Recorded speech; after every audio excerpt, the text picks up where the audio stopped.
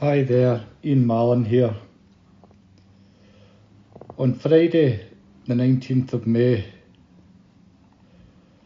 I will be down at the cemetery of my son Craig Mallon, who was murdered in 2012 in Lorette de Mar at a stag do weekend. We were assured by Spanish police that they would follow all leads of inquiry, and they had positive leads of inquiry. And 11 years later, I am no further forward in receiving any justice or finding out who was the perpetrator in my son's death.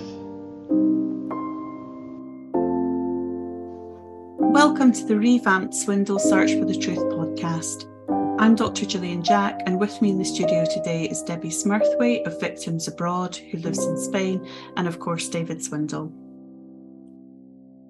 Well, great to have you on board, Gillian, and I really appreciate what you're doing. It's a sad case we're going to be speaking about today, a sad case that should have been resolved at the time.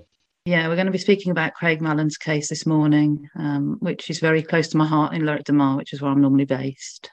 Craig's case has featured in several of our previous episodes. It's a tragic, unresolved homicide of a UK citizen and Scot who was killed 11 years ago by a single punch within hours of arriving at the Spanish holiday resort of Lorette de Mar. I believe you, David and Debbie, and other members of Victims Abroad have been working with Craig's family for years, trying to push for lines of inquiry to be done by the Spanish authorities.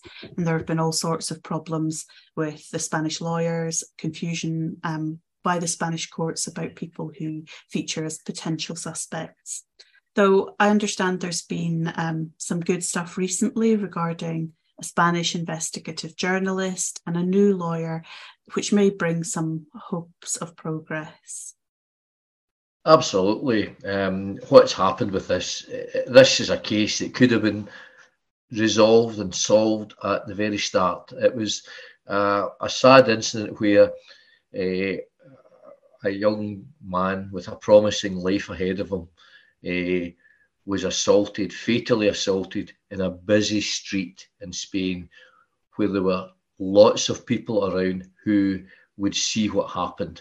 Yes, lots of people had alcohol, but there were people there that could have pieced it together. Sadly, there was no CCTV at that spot. And even to this day, 11 years later, there's no CCTV at that spot where Craig was killed. So the lines of inquiry were difficult because of the transient population in Lorette de Mar, various holidaymakers coming and going. And there was CCTV in some of the nightclubs, and they were able to piece it together. But this is a case that if this happened in the UK, I would like to think that this would have been resolved very quickly. Sadly, 11 years on.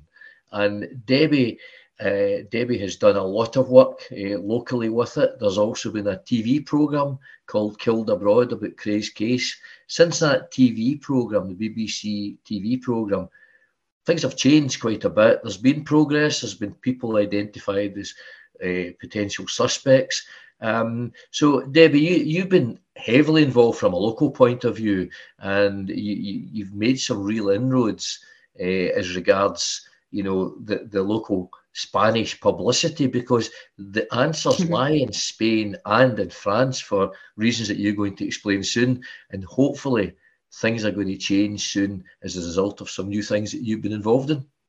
Yeah, well, I think this is the importance of being in contact with local people on the ground. It makes a big difference. When I first started looking at Craig's case with David, I remember, David, you were looking for a particular witness, and I remember saying, I'm sure I could find that witness because I live locally, and you're more aware of the conditions locally.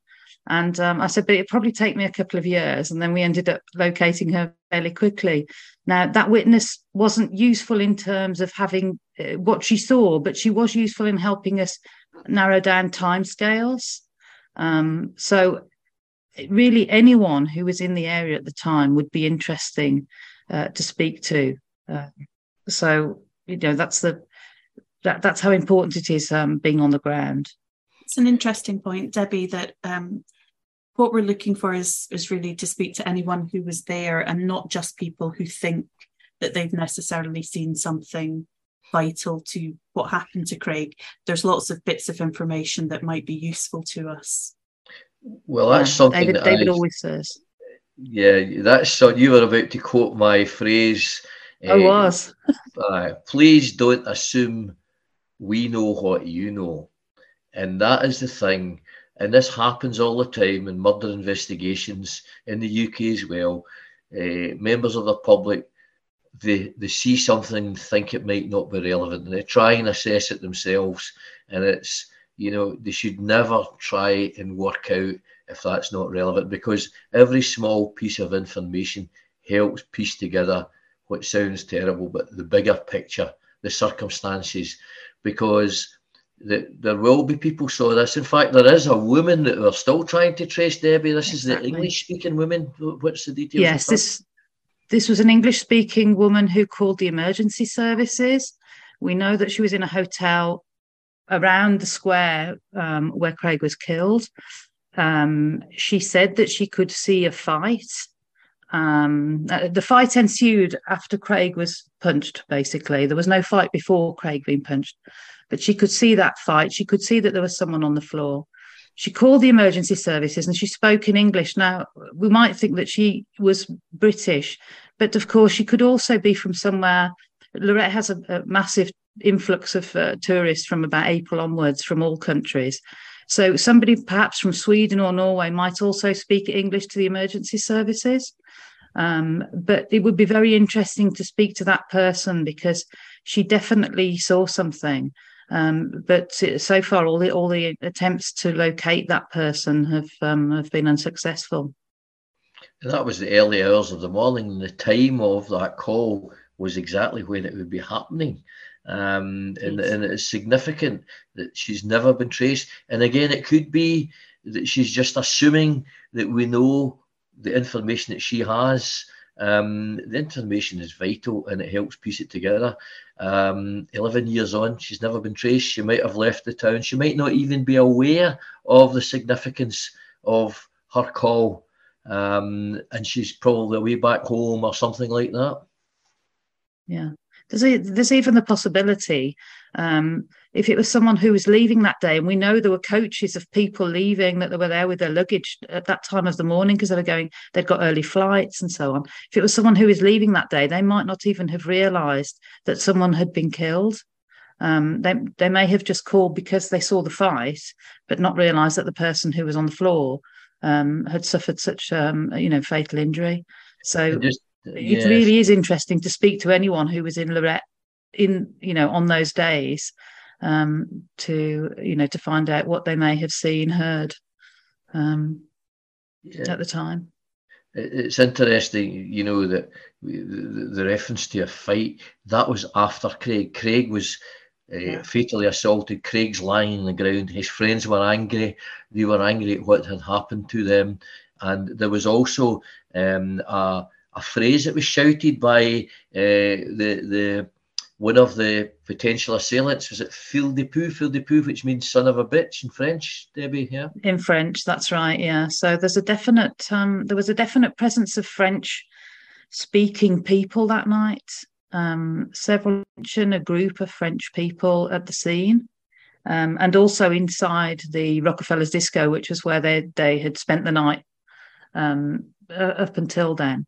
So we know there were quite a big group of French people there, and most of the witness statements reference French-speaking people. So we've investigated quite a number of French people who we were able to locate at the scene. You have to imagine this was a square where there might have been up to, between 100 and 200 people who'd just come out of the bars and discos and were standing around chatting and so on. So basically what we've done is we've taken groups that we knew were there, or we discovered were there from police CCTV footage, and we've looked a little bit further, basically. So what we found is that some people who we could pinpoint at the scene were actually part of a larger group of people. So there definitely was a big French group there. But this is what we're concerned that the police investigation hasn't really looked at.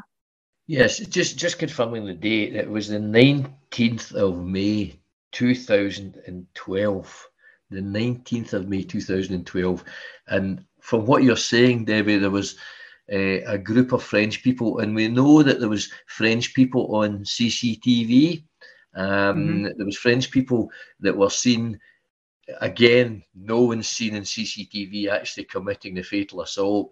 It's people that were in the close area. And there was a group of French people in that. And Ian Mallon, Craig's dad, who I actually caught up with recently, and he gave us some quotes, about what it means to him.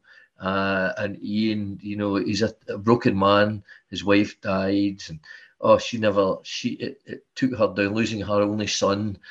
She's had to try and live with that, cope with the answers, and Antoinette died. Strong appeals out there about it. We heard Craig's dad Ian at the beginning of the podcast. Here he is again. But the system it's broken. And it is so unfair. Craig's mother, certain times throughout the investigation, she wanted to pull the plug because it was dragging both of us down. And she said, and it's true what she said, we're getting absolutely nowhere. It's one step forward and two steps back. Craig's mother passed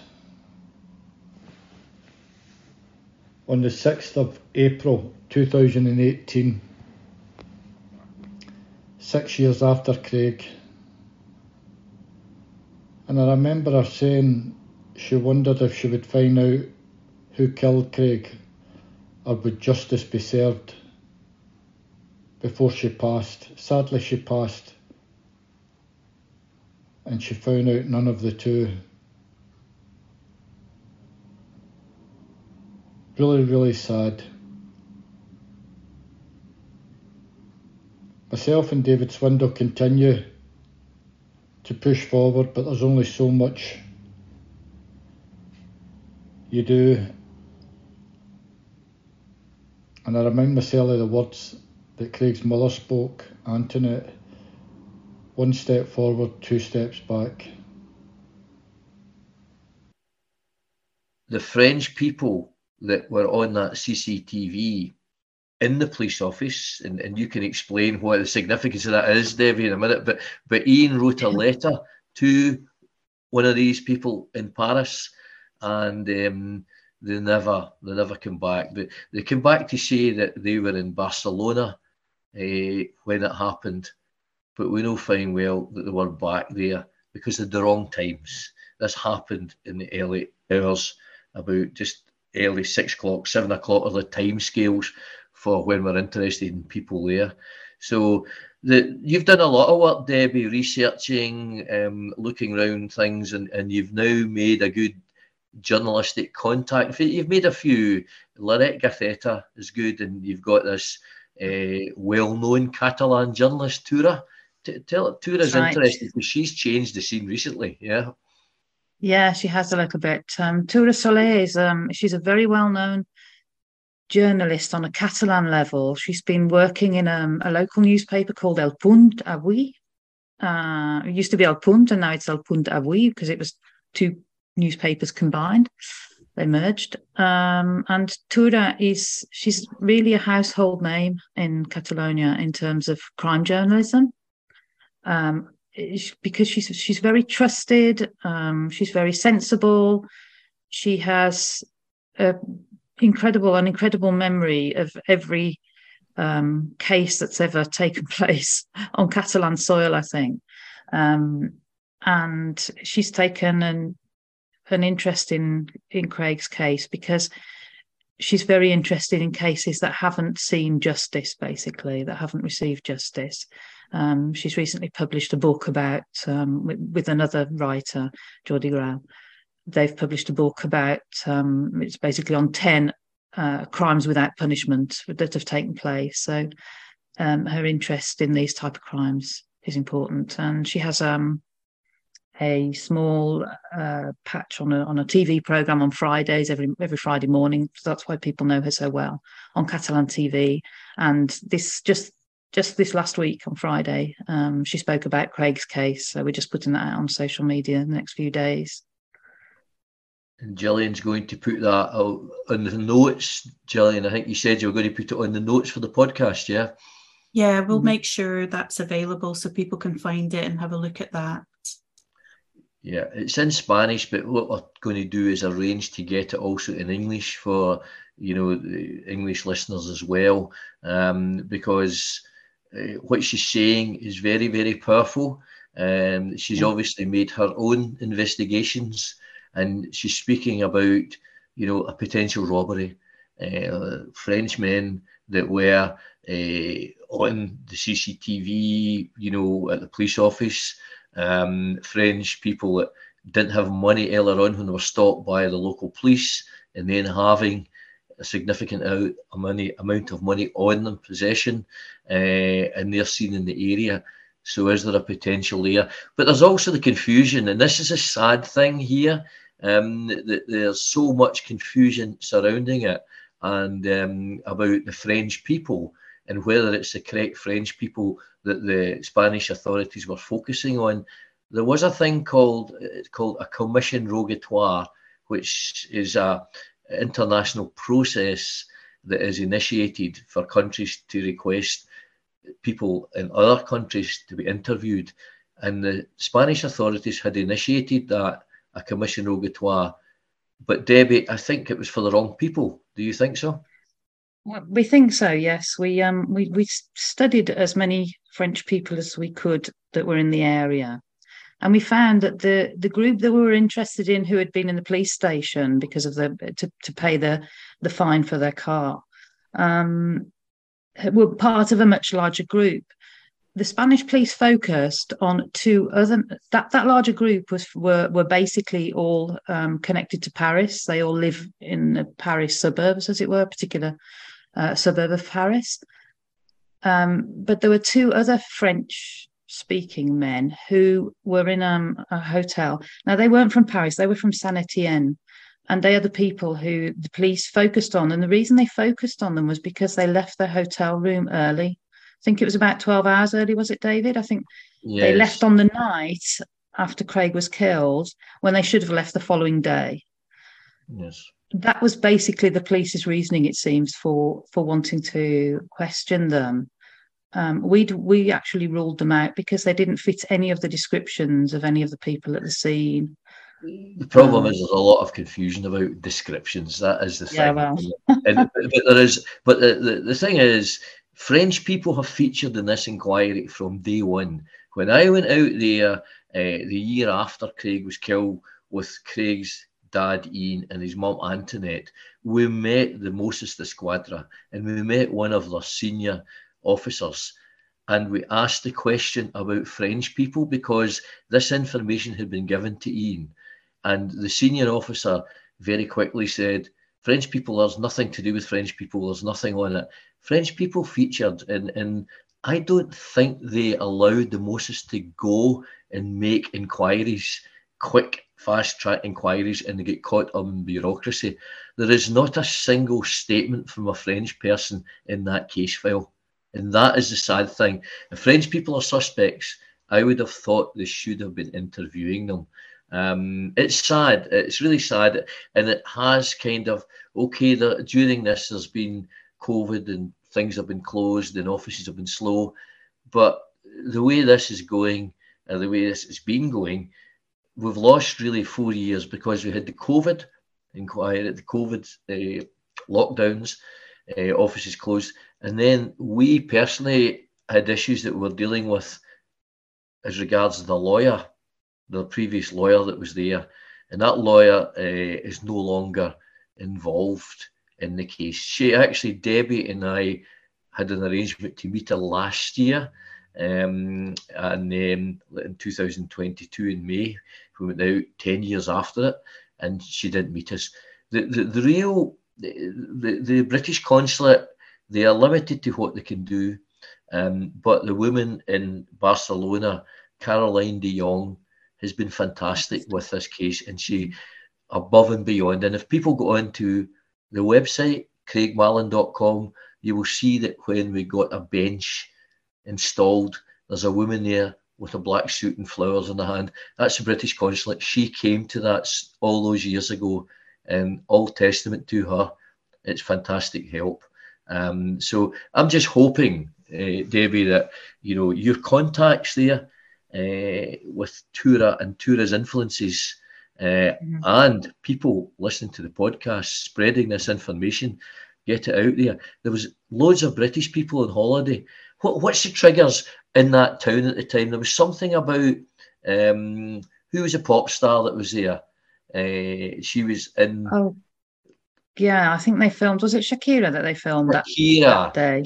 Shakira was in Lorette de Mar then. Shakira was in Lorette, that day, and also there was football on. Now I'm not very good on football, but I think it was Bayern Munich. It was a Bayern Munich game or something. It was a Champions League game. Anything else then that people can relate to? Yeah, I'm trying to think. We did do a list of a few things that coincided with it, but I think it was was it bank holiday weekend in the UK at the time? It was as well. But Shakira was in town. Just before one. Yeah, there was a lot of buzz about Shakira being in town. She was at one of the nightclubs around the corner from it.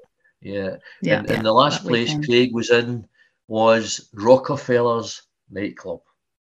Yeah. And lots of British people go in there. And we did trace a group of girls from Bristol that had been there that met Craig and his friends. We traced other people. We've traced other groups that were doing either hen do's or stag do's that weekend in Lorette as well.